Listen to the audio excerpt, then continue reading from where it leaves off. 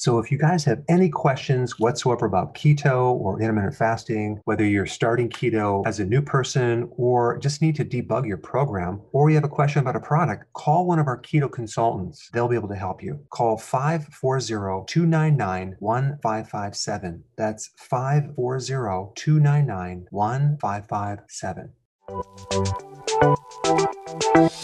Welcome to the Dr. Berg's Healthy Keto and Intermittent Fasting Podcast, where Dr. Berg takes you on the journey for the truth about getting healthy and losing healthy weight.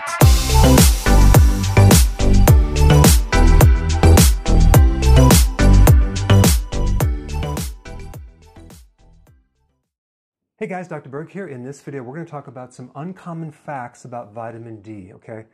I'm just very interested in vitamin D, so I create a video on it because I just think it's interesting. Maybe you might as well. Vitamin D is responsible for the absorption of calcium primarily by 20 times in your small intestine. So without vitamin D, you get a certain amount of absorption, but not near as much as if you had vitamin D. That's a lot of absorption going on there. But a lot of times people don't realize that vitamin D also increases the absorption of iron, magnesium, zinc, and phosphate. So these other minerals. So it's pulling a lot of minerals because what it's doing, it's mineralizing your bone and supporting the other tissues in the body with the minerals that you need. Okay, so it's kind of like the dump truck that delivers the minerals to the right place. Okay, but vitamin D has to be activated through an enzyme in your liver and in your kidney. Even the sun that's coming in, you don't really get vitamin D unless it's converted into the liver and the kidney. So you need the liver and kidney to convert it and make it active. So that means that if there's liver damage, kidney damage, fatty liver, cirrhosis of the liver, you're on kidney dialysis, chances are you're not absorbing vitamin D, okay? It might be building up as a toxic thing, but it's not really doing its function. Also, vitamin D is very important in controlling your immunity to viruses, especially the lung, okay? So if there's a respiratory virus, boy, if you took some vitamin D, that would put that thing right back in remission, hopefully.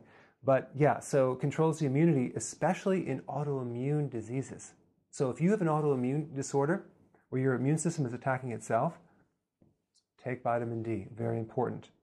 Also, vitamin D can turn off asthma symptoms really fast.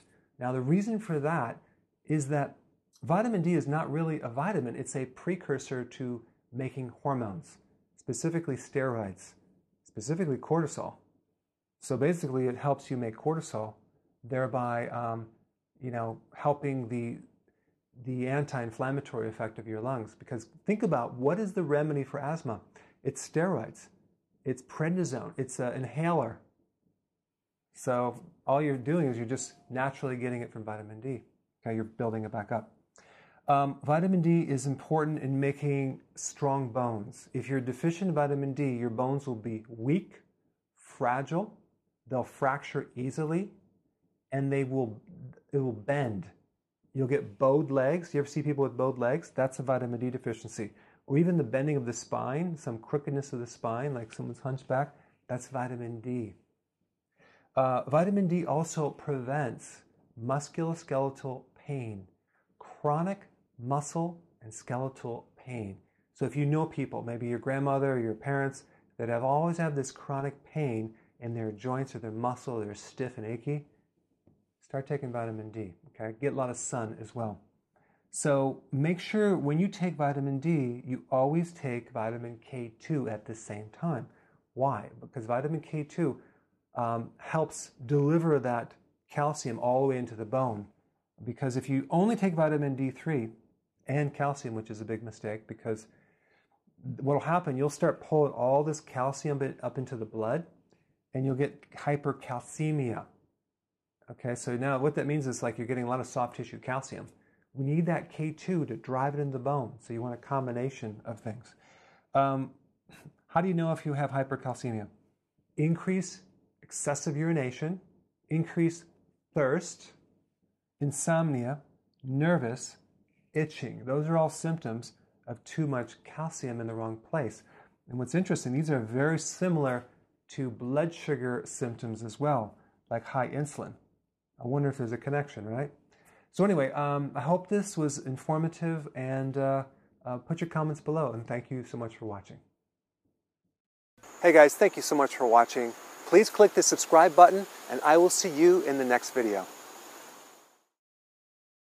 Hey guys, I just want to let you know I have my new keto course just came out. It's a mini course.